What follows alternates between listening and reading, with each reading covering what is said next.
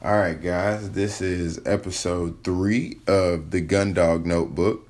It's a very special episode to me. It's a very powerful and significant episode for me, just, for a lot of different reasons. But I got a chance to meet and just out of happenstance, me buying pigeons and some quail, got a chance to meet and speak about gun dogs with, get schooled on some stuff, like really schooled. But I really, really appreciate it. I got a chance to speak with Richard Mumpower, and out of Columbus, Georgia. So this one was a good episode. Everybody say hey to Ruger. He just got up and realized I'm recording something. Just listen, man. Like, he was just spitting knowledge, man. Just so passionate. So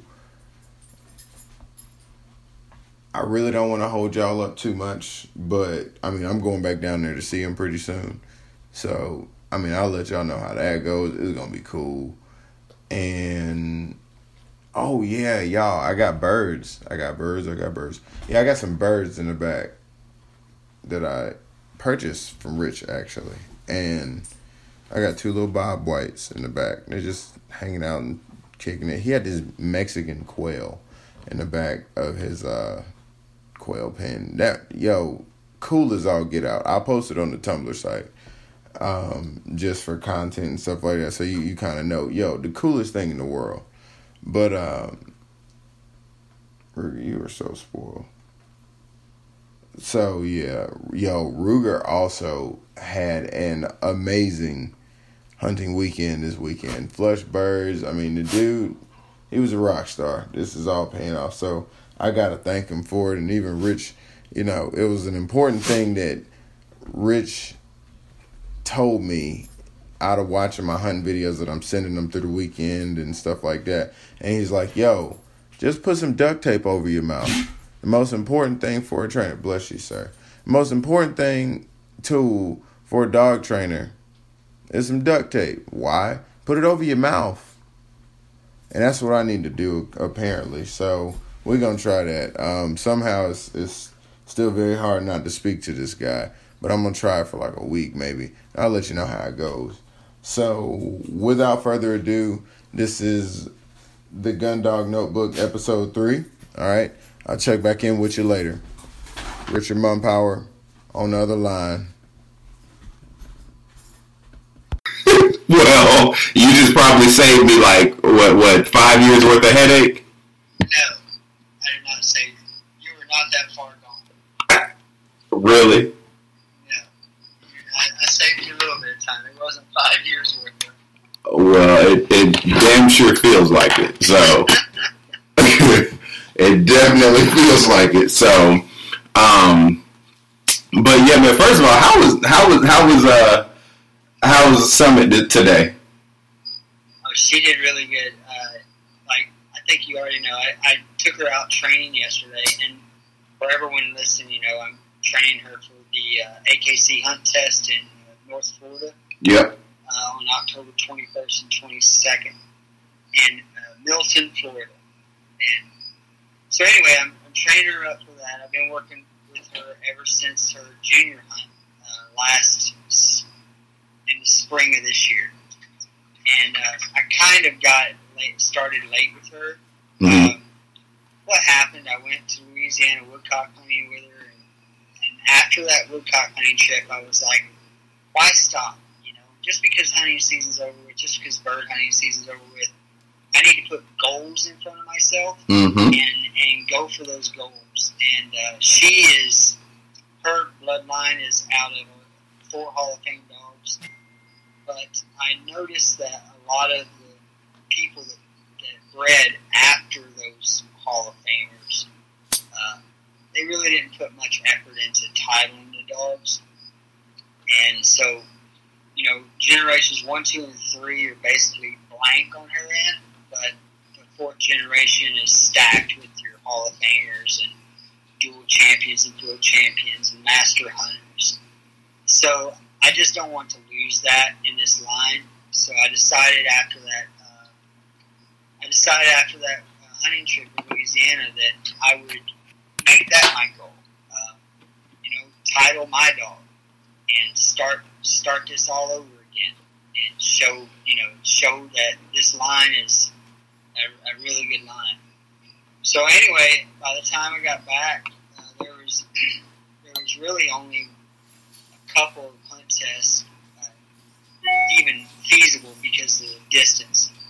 And I took her to a hunt test. Actually, I got her involved in NAVDA, North American Versatile Hunting Dog Association. Yep. And I did the natural ability test with her up in North Georgia, up in Jessup. Okay. And I had never done a hunt test before. She had never done a hunt test before. The only thing I had done with her was I took her to Louisiana bird hunting. So this was as natural as you could get. Yep. And I talked to people up there at that hunt test, and there were people there, this was like their second or third test because their dogs had scored like prize 3, and they were looking to get prize 1. And I found it funny because I felt that she was so far beyond this test. Really? That, oh, yeah. We started that test out with the judge asking. The judge came out and said, Mr. Mumpower, I just want you to know that if this is the way you hunt, okay. But if you want to slow down, you're okay to slow down. And I said, this is the way I hunt. She said, well, just let you know that you're hunting a lot faster than everyone else. And I said, okay. So I basically took it that, this is my hunt. This is my test. You're here to judge. I'm going to move forward. Right. Keep doing what I'm doing. And I had walked a test earlier that day just so I could get eyes on and see what it was. And the dog had cleared the course barely cleared the course, right? Yeah. And he did good. I thought that he was a little bootlicker, like he stayed closer than I liked. Mm-hmm. And the guy mentioned that he was a little gun sensitive, but other than that, I thought that he held the birds well and stuff. That dog found 3 birds and barely finished the course. Summit and I, we did the entire course twice, and we found 6 birds. And anyway, to make a long story short, wow. We finished up prize 1. She did miss her tracking by 1 point. Uh-huh. So we got a 110 prize 1, and I was very happy. And so with that, that got her the NA title for NAVDA, which I was happy about. And I told my wife, I said, I'm going to look into AKC hunt tests and see what's available. Yeah. By the time I finished that, there was only 1 hunt test available for the rest of the year because, they have to follow rules about when you can hunt quail Mm-hmm. and when you can do. It's all about the releasing of the quail, I guess, because they couldn't do any hunt tests after this date.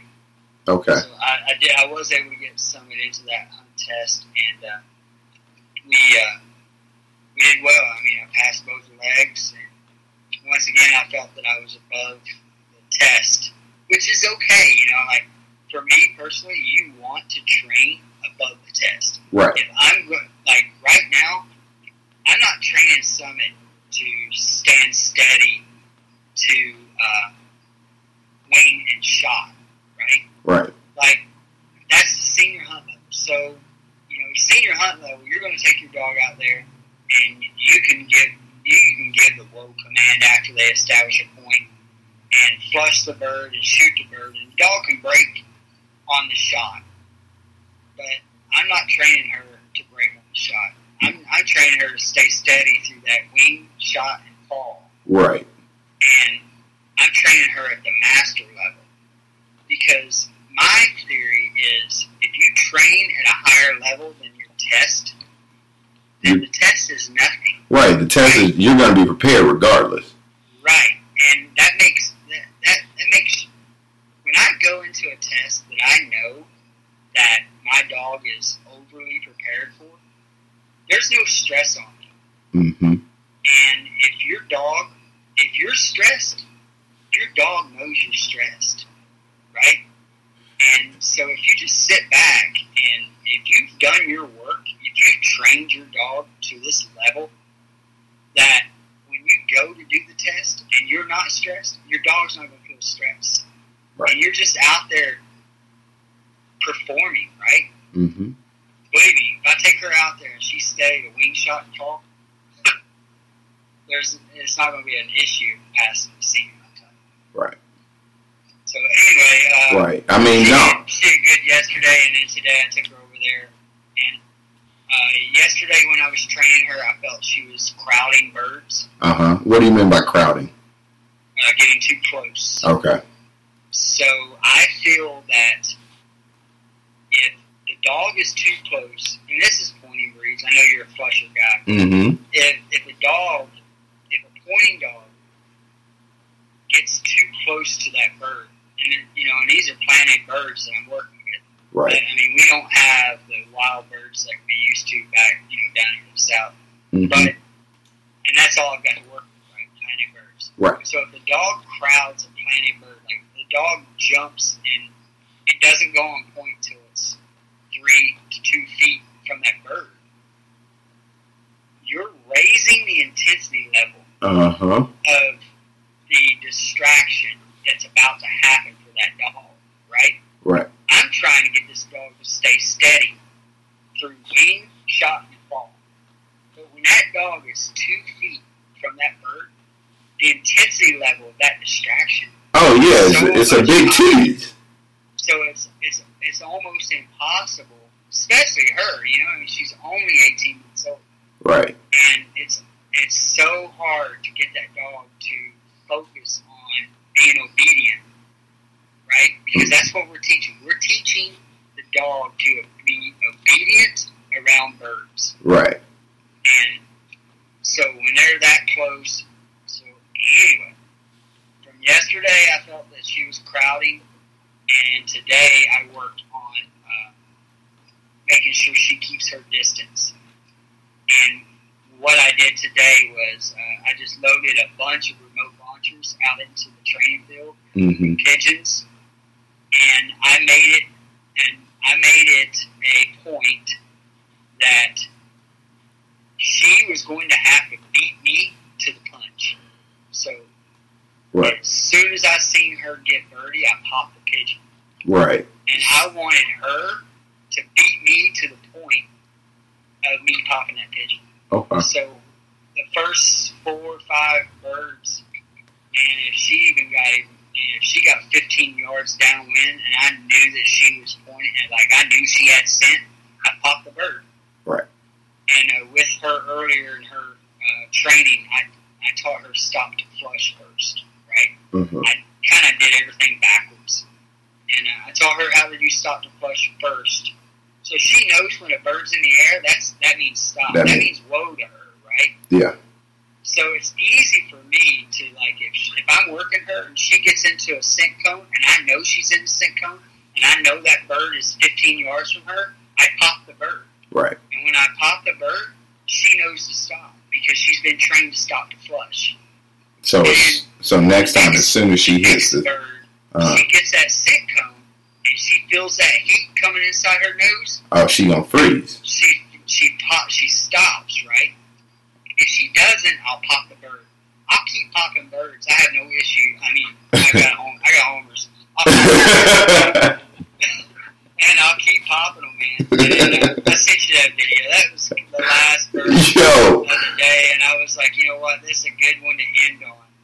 I gave my buddy, he had, I think, 5 or 6 homers in his bag that I gave him to work with. And he had, I think, 2 or 3 left. But I let him use those for his dog, but I made sure that Summit was around the area when he would use them, and I would basically just use the stop and flush drill. And it's easy for me to fall back on the stop to flush because that's one of the first things I've taught her. So I know she's successful at it. Yeah. So even though I had a successful session of her not crowding a bird, standing on flush, standing on shot, and everything, it's easy for me to say, yeah, she can still go through these drills because I know she's going to nail them. Right. I have confidence in that. So, yeah, I had a good day. But it sounds like you building a lot of fundamentals, but also like that's, for me again, being a flusher guy, teaching the dog to stop when there's a scent is an interesting concept to me. I like that concept. You know, and I appreciate it, but see, I don't teach my dog that. So, and I really don't know how many flushing people actually teach it. Like, I've never researched the flushing breed, period. So, I mean, some of your listeners are probably thinking, well, this guy's an idiot because we do train them to do this. Well, I just don't know that, right? Yeah. But I do know that if I had a flushing breed, and maybe it's because I have pointing breeds that I want this. But if I had a flusher, if I had a Labrador, I would like for them to, like, when they get that hot scent, instead of pointing, just sit. Yeah. Sit until I get there, and then I'll give you the command to flush it. Right? Yeah. To me, that feels like that would be amazing. You got a flushing dog. We're out there hunting pheasant, grouse, what have you. Pheasant, basically. And grouse. Pheasant or grouse. The dog gets a hot scent, and he knows, right? I mean, it's the same with pointers. When that scent gets so hot, and they continue to move forward after they've gotten that hot scent, and that bird flies away, they've screwed up. Yeah. They know at that moment that that's not, I shouldn't have went any farther than that scent back there. So I can't let that happen again. So once they stop, as a lab, you're saying go ahead and send them in. Like once you're ready to get there. I want them to sit until I get there because obviously the damn dog is going to be so far ahead of me. And I'm old. They're not that far ahead though. I don't hunt my dog that far ahead. I know, and that's what I'm saying. I mean, the difference between flushers and pointers, you go out there. Because pointers range out so far to me. So get this, a lot of people do this, and it really bothers me. And your listeners they're going to like, damn, he's right, because I know I'm right. They're going to, a lot of people, they get these dogs, these pointing dogs, and I'm not saying a lot of people, a lot of amateurs, and I'm an amateur, right? But I see it all the time. These hunters, they take their dogs out and they release them to go hunt, and the dog jumps out there and starts hunting. Well, the dog gets out there 150 yards. What does the hunter do? Try to catch up. No, they call him back, and then if he doesn't listen, they hit him with the e-collar. And then the dog listens and comes back. Well, the dog jumps out there another 100, 150 yards. What does the hunter do again? Calls him back and hits him with the e-collar if he doesn't come back immediately. Right? Right. And what that does, it creates a yo-yo effect. And what happens is your dog is wasting hunting time. Your dog needs to be in front of you and hunt. Just let the damn dog hunt. Yeah. And don't quit calling him back. Here's a great thing. Get a GPS collar. Get a GPS collar. Let your dog go hunt. When it goes on point, GPS collar says it's on point, and you just go find the dog on point. Yeah. You know, and that's pretty much it with the pointing breed. I understand the whole flusher breed has to stay close, right? Yeah. But I mean, damn. I think my only thing though, and as much as I like point breed, trust me, I want one, but I just haven't. I haven't quite made that commitment. Just I haven't. But stick around, I'll get you one. you convincing me about that drop there, man. Like, that was so pretty. Yeah. I mean, Drots are an engineered breed, right? Like they haven't been touched. Yeah. You know what I'm saying? All of these other dogs, German short. How does a German short? Okay, so you have a Deutsch Drotthard, which is the German wire hair, right? It's the German registered version of the German wire hair. And then you have Deutsch Kurzhaar, which is the German short hair. It's the German registered version of the German short hair. So you tell me how these dogs are the Deutsch Kurzhaar and the Deutsch Drotthard. To me, those are your originals, right? Those are the originals. Those come from Germany. Those are from the standard. Now, the standard is this, and this, right? For example, and hey, you've seen Summit. She's as white as Snow White. Right. Right? So, I'm not saying this is bad. I just want to know how it happens. How does a breed, the Deutsch Kurzhaar, which is the original, and they have a breed standard of this is the way the dog must look, and white's not allowed. Right. How did that breed, that original, get from there to my dog, which is almost solid white with a little bit of stuff on her head? It makes you think that there's been some things going on over here in the United States. Hey, let's try to make these a little bit more birdy. Right. How can we do that? Well, that English pointer is pretty birdy. You mixing. That's just my thoughts. Your listeners can kill me later. But that's just the way I think. And same way with my Drott. For all of those that don't know, I own a Deutsch Drotthard. And to me, that is the 4x4 of hunting dogs. He does everything. Yeah. He will blood track your deer. He will go get your ducks. And when you're done duck hunting, he'll go get your duck decoys. He will fetch every dove that you shoot. He'll fetch every dove that all your buddies shoot. We trained yesterday, and Summit, I put 2 birds out under the. Have you seen those cages that Lion Country Supply sells? And you put the quail under them.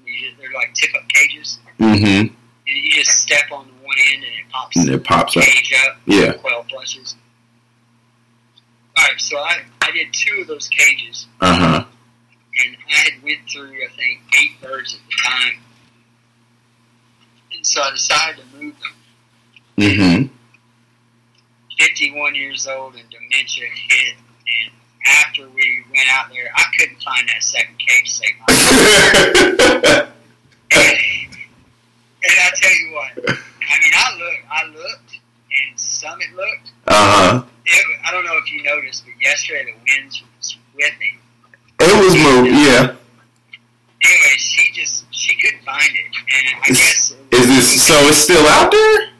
No, listen.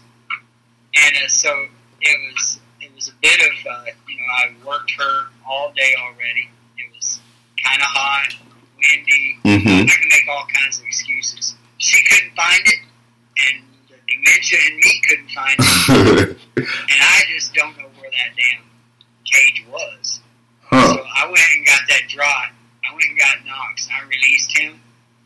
He pointed that cage from about 25 yards away. Wow. And I'm like, are you kidding me? Wow. Sure enough, pointed it, and I went over there and freaking flushed that bird and shot it. He went and retrieved it.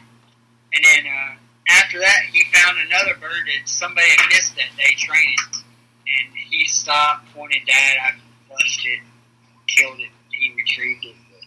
It was wow. What I'm getting at is these drops are amazing.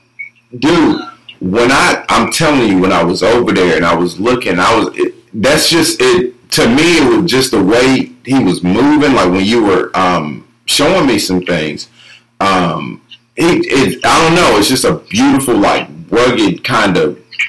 They like, carry themselves. Yeah. Like he walks like he is the stud. He walks like, yo, I'm here. Yeah. I'm like, whoa. But he's like the nicest dog ever. Uh-huh. He's so nice. Unless you're a raccoon and he a raccoon or a cat. Yeah. You're not nice. It's not nice. It's not happening. No. Yeah, so they have a hell of a fur drive. Yeah. Okay, cool. All right, so let me ask you this. All right, I'm pretty new to just learning it, and this is pretty much Ruger is for all of the dogs that I've tried to train, Ruger is probably my tip top, and I kind of think about where I started back in Lord whenever 5-6 years ago, just interested in dogs, and then it kind of graduated to this. I wanted to ask you the same thing. How did you even get into the dogs that you have, training, and all of that? Where did it start? All right, so it all began when I was a kid. I know. So anyway, my dad had Brittany Spaniels as I was growing up, and I grew up in southwestern Virginia, in Appalachian Mountains, and he grouse hunted all the time. And on top of grouse hunting, he had 2 Brittany's, and that's all he did was grouse hunt. And if you knew my dad, he gets a little carried away with everything he does. And so hunting, he was just carried away with it. Yeah. And I get it. I'm the same way. So when after I joined the Army, this is in 1984. It was 1986 after I'd spent a year at my first duty station, and I decided, you know what? I mean, I was jumping grouse like it was no tomorrow up at Fort Drum, New York, up in Watertown, New York. And I'm talking about, there were so many grouse, man. Yeah. And so I went home on leave, and I told my dad before I went there, I said, I need a Brittany Spaniel. So he found a guy that had a Brittany Spaniel, a 2-year-old dog named Duke. Uh-huh. And I brought Duke home. I brought Duke back to my barracks. And I had this farmer that allowed me to keep Duke on his farm as long as I came there and spent time with him every single day and fed him, watered him, and all that. And so Duke and I spent the next 3 years at Fort Drum killing the hell out of grouse. And I'm telling you, and this ain't no lie, we would normally jump point flush 17 to 18 grouse a morning. Wow. There would be times we would find like an alder tree in snow, and he would go on point, and I would look, and there would be little holes in the snow, and I would go in there, and the entire bottom of the floor would explode in snow, and I'm talking about 10, 12 grouse would flush up out of the snow. And at night, they would roost in the trees, and before dark, they would dive into the snow and stay. It was a snow roost, right? And then in the morning time, the damn dog would find them. I mean, it was a damn covey of grouse. You don't find that anymore. No. So anyway, I went to Germany after that. I ended up selling him to I ended up giving him to my squad leader, who was a bird hunter. And I went to Germany, came back from Germany, and knew that I wanted to get back into bird dogs. So I bought a German short hair out of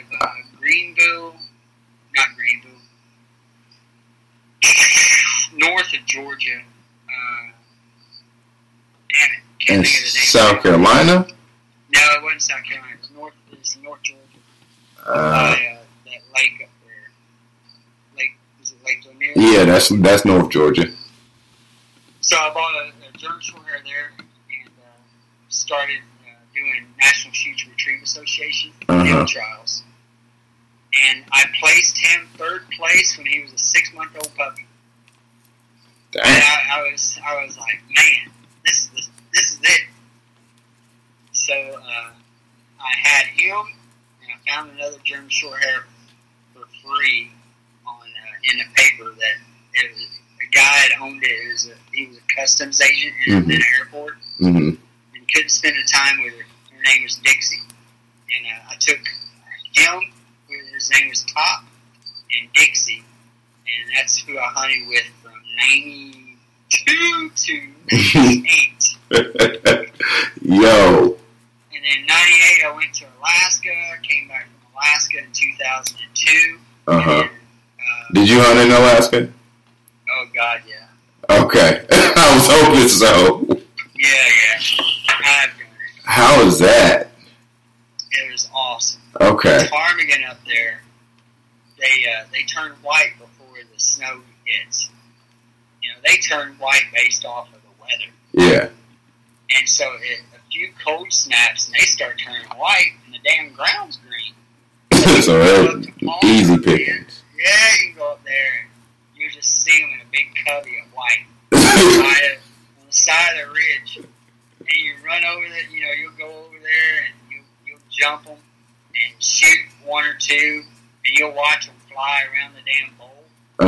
Watch them all land. You're like, all right, let's go over there and then keep doing it. Yeah, keep doing it. Wow. Up to a point, you know.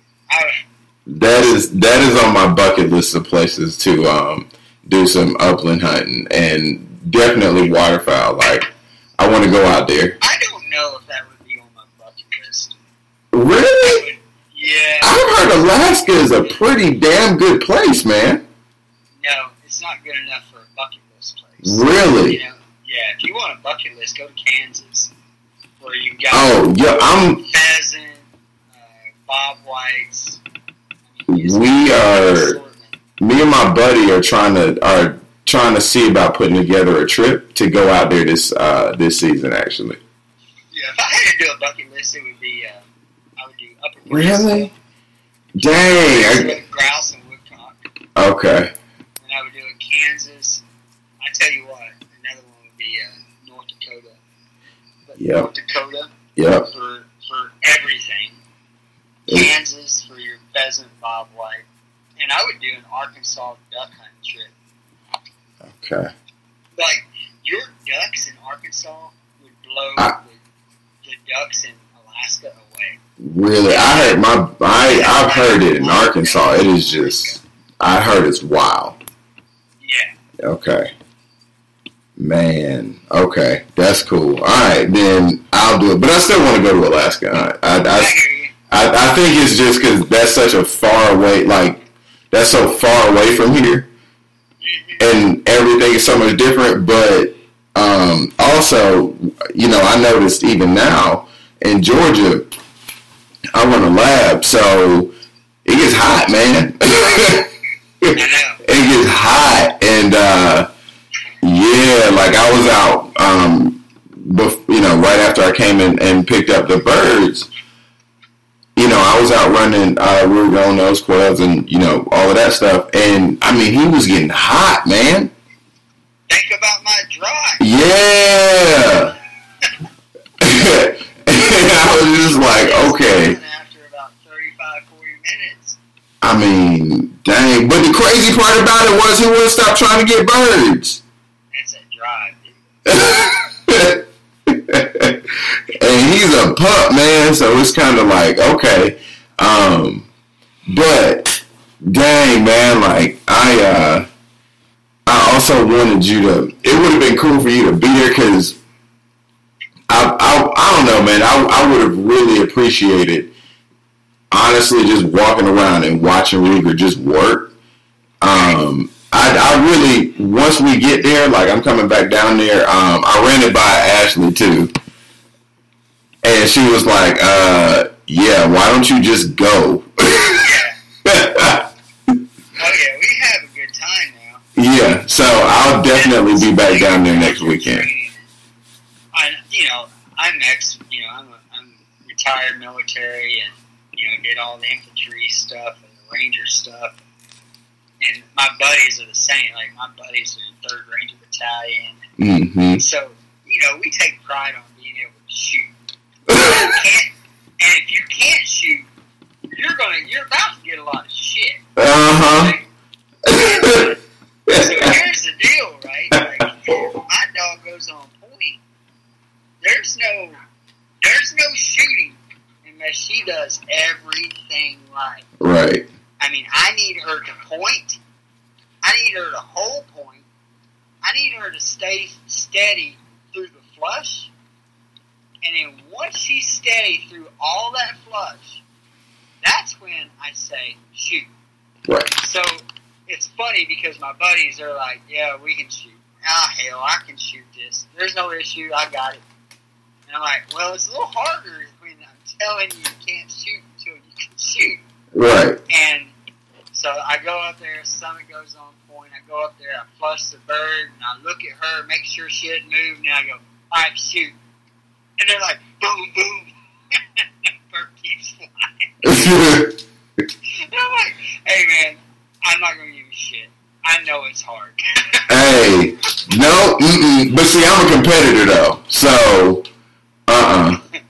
Dude, you don't know competitiveness till you're around a bunch of damn rangers. Okay. I'm going to have to take you up on that, then. I'm going to have to take you up on that, then, because, look. Everything's competitive with rangers. It's like, hey, what kind of boots are those? Next week, the damn guy will have the same damn boots you had on. Uh-huh. Everything is competitive. I'm with it. So I'm going to have to take you up on that, then. We'll do some shooting, then. Yeah, all right. All right, we'll do some shooting. All right, so I got to get the duct tape on the mouth part, man. That one there, I'm still trying to walk around this house and not talk to Ruger. I've noticed. You sent me a couple of videos and I watched them. I was like, wait a minute, have I seen these before? I thought I'd seen them before because you're still talking. Man, And I figured if you were going to send me new videos, that it'd at least be a little bit more quiet. Yeah, they're coming. So yeah, I just got to get real quiet and then perfect it. Years ago, the best training aid you could give a handler is duct tape, and it's for his mouth. Yep. Just let the dog do what it's been trained to do. You don't have to do anything else. Well, Just let the dog do what you've been training it to do. Yeah. Because if you give a command more than twice to a dog, and he's not listening to you, that command was never proofed. And when I say proofed, everything needs to be proofed. Every command that you teach your dog needs to be proofed. And proofed is with distraction. Right. So, like, if I teach my dog to be steady, right? If I teach my dog, whoa, which I hate that freaking word, but if I teach my dog to whoa, right? And I've done the whole Hunt Smith DVD where I'm teaching the whoa post and everything. Uh-huh. When I'm done, when I think that dog is whoa broke, it's time to take him to the quail flight pen. Right, to see if he really is. Walk him inside of a 40-foot flight pen with 400 quail in there. Tell him whoa, and then kick those birds up. Right. Let's see how whoa broke that dog. If that dog stands steady, that's proofed right there. You just proofed that dog. All right. And he's whoa broke. Right. You have to proof everything. I don't care what it is. I don't care if it's... Oh, it's the same over here. It's the same over here. I just started doing these drills with Ruger where I take those pigeons, the ones that actually, matter of fact, the ones that you gave me, and I sit them in a circle around them. And I just walk in a circle and just walk and make sure that he's like paying attention to what, and I'll direct him to pick up certain ones. And then there's these things, these walking baseball drills that you can do. Or basically, it's a retriever drill, and basically you have your dog sitting in the center. You back up probably 10, 15 yards. You know, throw a bumper one way, throw a bumper the other, and I send my dog to get the oldest one first. Does that make sense? Yep. Yeah. So basically a marking drill. Yeah, it's a marking drill, and for me, that's important because. And then I had this situation happen this weekend where 2 quail flushed. He flushed 2 quail or whatever. It was 2 sitting next to each other. One went one way and the other one the other way. Well, one went to the left, one went to the right. I ended up shooting the one to the right. He ended up chasing the one to the left. So you missed both of them. No, I hit the one to the right. But you missed the other one. But yeah, I missed the other one. What I wanted him to do. You need to be in any competition. Hey, look. Let's get back to your story. I'm not gonna let you do that to me. So anyway, what I wanted him to do was go to the right to go ahead and get that one. Yes. I don't need you to go to the left. Right. There you go. And so that's a big thing in terms of being like steady like that. Mm-hmm. That's a big thing that I'm trying to get him to work on. You know, in addition to those hole drills that you were telling me about, that I watched all 3 out of those 6 videos already. Good. If you say no, you're lying. But if you go out there and you got this plan, and you go out there and you got your dog, you got it all set up, and everything just goes to shit to bed. Like it just goes hell in a handbasket. Mm-hmm. Nothing happened the way it was supposed to happen. All the time. Yes. Yeah. All the time. I'm telling you, if you go back and look at those sessions, if you were to have done a little bit more preparation and took it a little bit slower, it wouldn't went to hell in a handbasket like it did. Yeah. And that's what I try to do now. I try to make damn sure that my training sessions go as planned, and they don't go to hell in a handbasket. And see, with Ruger, I started out really slow with him. I think I was more cautious than anything, kind of like, you know, like you said, stuff going from hell in a handbasket. Yeah. I was real cautious about that. So, in the beginning, I think I was probably like real curious to look and see, and I had started reading a whole bunch of books and so on and so forth.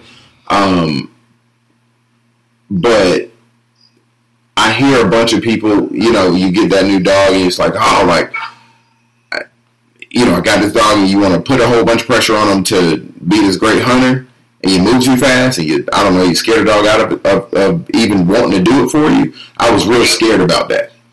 And that's good. And that's a sign of someone that wants to make a difference in the dog's life. Right. It's someone that's scared to make the mistake, right? Like, you know, when I had Knox, when I drive, I was so scared I was going to make a mistake. You know, because now, I mean, just, you don't understand this because you're young. But let me just explain this to you. There was a time when there was no such thing as the internet. Hey, look, I was born in 1990, man. I understand. You weren't training dogs during this period. And I was. And let me tell you how hard it was back then to train a dog. Especially if you had your first bird dog. Mm-hmm. You entered Nastra, and you had nothing to go off of but a book that you read. And you read the hell out of that book. And then to come find out, and I tell you what, it was the Delmar, it was the, I don't think it was Delmar Smith, but it was training your bird dog or pointing breed bird dog. Mm-hmm. But it was so there. I mean, he was teaching you how to train a bird dog with a wing on a string and all this. Now it come to, you look now and everybody is like against wing on a string. What's wrong with that though?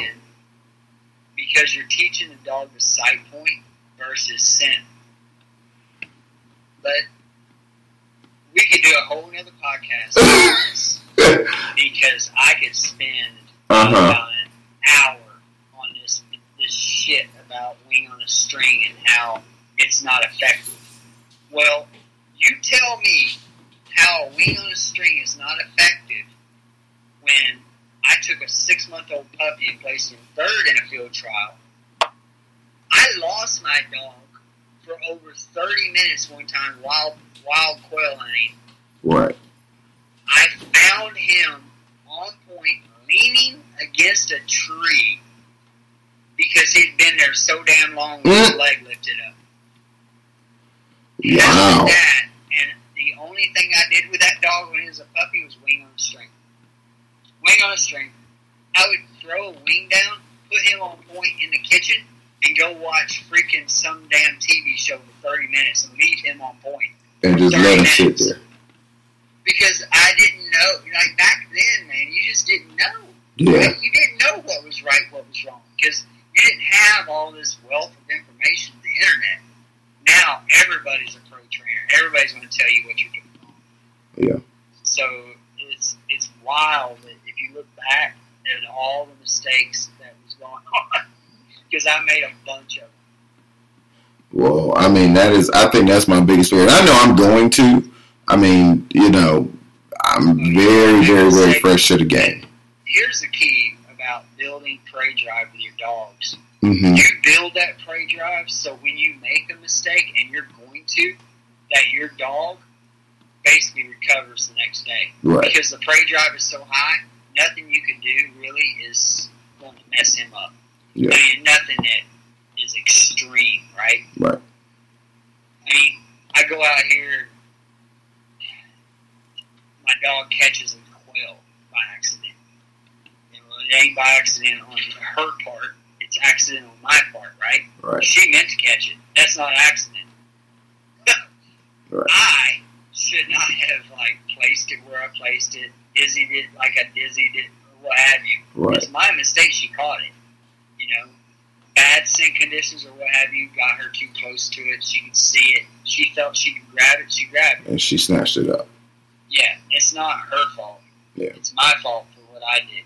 And that's it. I tell you what, if most trainers would just look back at what they've done wrong or what their dog is doing wrong, Mm-hmm. they will always point back to the trainer. The trainer is at fault. Yeah. Well, and being aware of that is good to ask questions again, and just have somebody else. What I need to do is start. Well, I mean, we're working towards that hunt test too in the spring, but I want to start just going and watching other hunt tests just for that. You're right. Just observe. Because again, those mistakes are going to be there, but at least you can have a better idea, of what it is. So, in knowing that and going on and everything that you learn, I guess, what are your goals for Knox and Summit? Where do you see them in their career as? I mean, Knox to me is just my buddy, right? Okay. Knox is, and a lot of people could benefit from this, he is the hunting buddy that I've always needed in my life. Mm-hmm. Any single time I want to go hunting, Knox will always wake up. No matter how early I want to go, Mm-hmm. Knox is going to wake up and go. And if I want to go duck hunting and it's 30 degrees outside and freaking the damn pond's got some ice on it, he don't care. He just wants to be there with me hunting. And that's all I want. I just want to be there with him hunting. Yeah. So Knox is that guy for me. Summit, I want a little bit more, as she, like I said earlier, Knoxville, like, he'll die out on me after about 45 minutes to an hour of hunting, and he needs a little break, and then I can take him out for another 30 minutes to 45 minutes after that, and he'll need another break, and I can take him again for about 30 minutes. I'm just based off my Louisiana woodcock hunts, right? Right. And that's how it basically goes. We'll go out in the morning time, and he's good for an hour and such. And then we'll switch out dogs. He'll take about a 35, 40-minute break. He's good for another 45 minutes. But with Summit, man, that dog, there's no... I trained with her yesterday for 4 straight hours. And she's still going. I brought her home and she stayed in the backyard for at least another 2 to 3 hours, chasing butterflies and birds across the yard. Just stamina, man. I mean, yeah. Don't quit with her, right? Yeah. And I try to train her, as much as I can. And you saw her, so there's not an ounce of fat in her body. Oh, not at all. That's like a Wonder Woman. Like, yeah, she's muscular as all get out. Man. She just goes. So anyway, I have a lot of, I want to title her. I want to get her master hunt title. Okay. In the AKC pointing tests. And then I want to title her as far as I can. And I'm thinking her senior hunt title for the retrievers. Mm-hmm. And I would like to get her versatile champion in the NAVDA.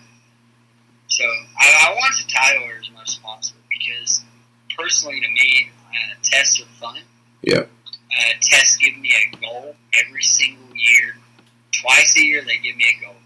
I have a goal in this fall. I have a goal. I have a goal this spring. Yeah. And in the middle of it, I get to hunt. And so, yeah, that's where I hope to see her. Okay. And don't tell the wife. Let's see. Hopefully this podcast will last long enough so she won't listen to all of it. But after I title her to senior, I'm going to breed her with a versatile champion. So nice. Her stud will be a VC. That was going to be my next question. And I plan on keeping a roan female from her. Okay. And so I then will have 2 females. And I will title that roan female as much as I can. And I don't know. By then, we'll see. I have 3 hunting dogs in. At a certain point, you get so many damn hunting dogs, people quit hunting with you. Right. I keep telling my buddy. My buddy has 4 bird dogs. Uh-huh. My other buddy, who is a good friend of mine, he had 2 French Brittany's. Mm-hmm. And he just came back from a trip up north, and he came home with 2 more French Brittany's. And I said, "Oh, so you moved in my in cliff status." You get so many damn bird dogs, man. People can't hunt. Yeah, right. It's like it's unfair almost. Right. Because, you're going to Louisiana. Yeah. And you take your 1 dog out. Mm-hmm. And your buddy takes 2 dogs out. And your other buddy takes 1 dog out. And y'all got 4 dogs on the ground. And you're like, damn, man. And then at the break, you take your other dog out. And he takes his other 2 out. So if everybody has 4 dogs and everybody wants to hunt too, it gets to a point where it's freaking chaos. Right. And see, and my limit, my soon-to-be wife, she told me my limit was 4. Yeah. She told me my limit. I'd be jumping up and down right now. Really? 4. Yeah. That's awesome. She told me my limit was 4, but she was still kind of hesitant about it. I was like, because what I want to do, I want to breed Ruger. So how many do you have? Just 1. Yeah. Yeah. The day after my wife said my limit was 4, I'd have 3 more the next day. Uh-huh. Oh, trust me, I want to. And yeah, she already knows there's gonna be another puppy coming very soon. Like, we've been talking about it already. There you go. You can buy one of Summit's pups. Hey. Look, you said I was gonna have one pretty soon. I've got people in line already for them. So yeah. You'd be number 4. Okay. Look, that's so tempting. Oh yeah. That is so tempting. And I told her, I said I wanted at least 1 point dog too. So, oh man, that's so tempting. Man, Rich, I really enjoyed this, man. Like I really enjoyed. There's so much more we could have talked about. Yeah, I can see it go on, but I want to save it for when I come down there because. I hear you. Yeah, I'm coming down there next weekend. If you cool with that. Which weekend is that? That is. Let me see. What's the calendar? The 14th. All right, good. Yeah, we're training. So I don't know yeah. how I'm gonna train her down. I ain't gonna train your dog. Wait, no.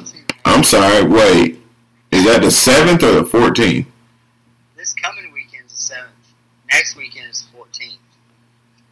All right, let me double check and. It don't matter, man. I'm training the 7th and The 14th. All right, cool. So let me double check with you. It'll either be the 7th or the 14th, but like I'm gonna push for the 7th if I can. Yeah. I just need to see. 3rd, 4th, 5th, 6th, 7th, 8th, 9th, 10th, 12th, 13th. I am training all the way until that test, man. Yeah. No, man. I'm definitely about to come down there and just watch how you do things because I got a lot to learn and. It's nothing special, dude. I mean. We just go out there and we have a plan of what we're going to do. Yeah. And we make sure that we follow that because the worst thing you can do is go out there and not have a plan and try to just, as we say in the Army, try to finger fuck it. And you end up screwing yourself up. And we don't like that because this is what I do like. I like ending every training session on a good note. And I'm not talking about, okay, I just had my dog go out there and point, and break point, chase the bird, and that was it, right? So now I got to end it on a good note. Summit, sit. Okay, you're a good girl.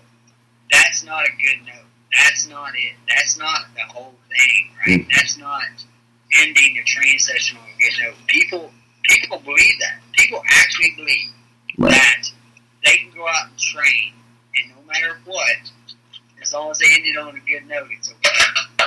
Right. Well, there's a couple things here, and we're going to extend your podcast right now because I'm going to go on a damn rampage. Please do. There's a couple things here, right? Is people think that they can just train, and because of their piss poor planning, they had a bad training session. Right. But as long as they end the training on a good note, they're good, right? Mm-hmm. So we had a piss poor training session of what we were trying to accomplish, but let's back all this up to something you know, all right? And we back it up to like something simple as hell because the dog can follow it, and we're good with that. But that's not what all this meant. You know, it was never meant to be like that. So there's two good notes here, right? And what I want to tell you is this: every dog has something that it desires, like it loves, and I guarantee it for your lab, it loves to fetch. Oh yeah. Right. So one thing to stop your training on a good note is to make everything happy for your dog, right? Mm-hmm. So let's say I was going to go through some hold training with my dog. you've watched the videos and you've seen where hold training, your dog can't mess up hold training. You're forcing that dog to do that, Mm-hmm. right? So what I have to do now is make the ending and the beginning fun, right? Right. Because if I make the beginning of the training session fun, and I make the ending of the training session fun, It's going to the stay little there. bit of pressure we give it, he's going to start anticipating the fun part. Mm-hmm. And he's going to like doing hold training because he knows, hey, we're getting ready to do some retrieving. We're going to get to play catch, ball, all that. Right. That's ending on a good note. Right? Yep. That's one. Here's the second one. The second one is probably one of the hardest, and I have a very hard time with this. And it's not just me, it's everyone. Everyone is programmed to want to continue to succeed, right? Mm-hmm. So let's say we take our dog out and we go out there and we train. And your training session is set up to your dog goes on point, and you're going to have to think about this for later for your retriever. But your dog goes on point, good distance. You step in front of your dog, do some flushing. You pop the bird. Your dog stands steady. You shoot the blank. The dog stands steady, watches it fly away. You go over, you stroke your dog. Put the dog up. End it right there. You just had a very successful training session. If you continue from this point forward, you're risking that you're going to screw this up. Mm-hmm. Stop it. Let the dog stop on that good note. Right. Let the dog, the last thing it remembers is that training session that you just went through. That's all. Right? Right. So if the second one, so now we're going all the way back, right? We just started again. Go out there, we train, dog goes on point, you flush the bird, and when you flush the bird, it freaking takes 3 steps forward, and you hold your hand out, and hey, Mm-hmm. and it stops, it watches the bird fly away, you shoot, you go back, you move the dog back a foot, tap the dog, release the dog. Now you can do it again, right? We're trying to get a good training session. Mm-hmm. And then on the second one, it does it all right, finish it. You're done with it. Be done. Tap the dog on the head, let it run, let it go look for whatever. Mm-hmm. We're done. But that's finishing on a good note. And that's 2 different scenarios of dogs finishing on a good note. Hey. But going out and I watch people, I've seen people just think that they could do whatever and not have a really good training session. Mm-hmm. And then just do a couple sick commands and think they're finishing on a good note. Give it a treat. That's definitely not enough. No, that's not enough. No. Well, man, I definitely appreciate that, and I'm continually learning a lot, and just watching how you are with your dogs is pretty clear that you definitely got a hold of what you're talking about. So and it is pretty important to remember, I don't know, I still think to keep the standard and expectation high for the dog also, the ending on a good note and all that stuff, but dogs will, pretty much overachieve, if that makes sense. If you, and I'm starting to see, based on what you were saying, just let him do what he does. Right. And so I think it was pretty important that I had to hear that, and it was all right. And just watching him just even messing around in the house and in the backyard, just practicing that and just being quiet. Right. So I keep wanting to reiterate that because, again... Before, Maurice Lindley trained Knox. Yeah. And he was with Knox for 3 months. I just got him back last month. Mm-hmm. Week before dove season. And for your listeners, Maurice Lindley is 100% deaf. When he was 30, I think he was 32 years old, Mm-hmm. he came down with an inner ear disease that was incurable, and it separated his eardrum. Wow. So he, at 32, he went 100% deaf, and he had already been training dogs for like almost 20 years at that point. Mm-hmm. And so, anyway, this disease took his hearing, and he came up with basically a system where let the dog figure it out. I mean, Maurice will tell you straight up, he'll do things, and he's completely quiet to the dog, and he lets the dog figure it out, and he said when the dog figures it out, the dog thinks it's his idea. Mm-hmm. And when the dog thinks it's his idea, he likes doing it, right? Like, yeah. He's more proud of it. Like, he takes ownership of it. He enjoys it. Right, he enjoys it. Right. And that's where he Knox is, man. I love that, I love Maurice that he trained Knox for 3 months.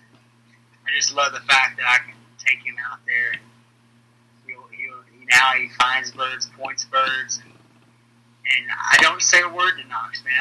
I look at him, and Knox will look at me, and I'll hold my hand up at him like Maurice would hold his hand up, Mm-hmm. and Knox just allows me to continue the hunt. And before, he was nothing about that. Before, he would basically battle me to the bird. Yeah. He's like, I found it, it's mine. Right, and now, okay. And now it's kind of like he's not the same dog, thank God. Yeah, he's not. My buddies tell me all the time, that dog is changed. Yeah. I like it.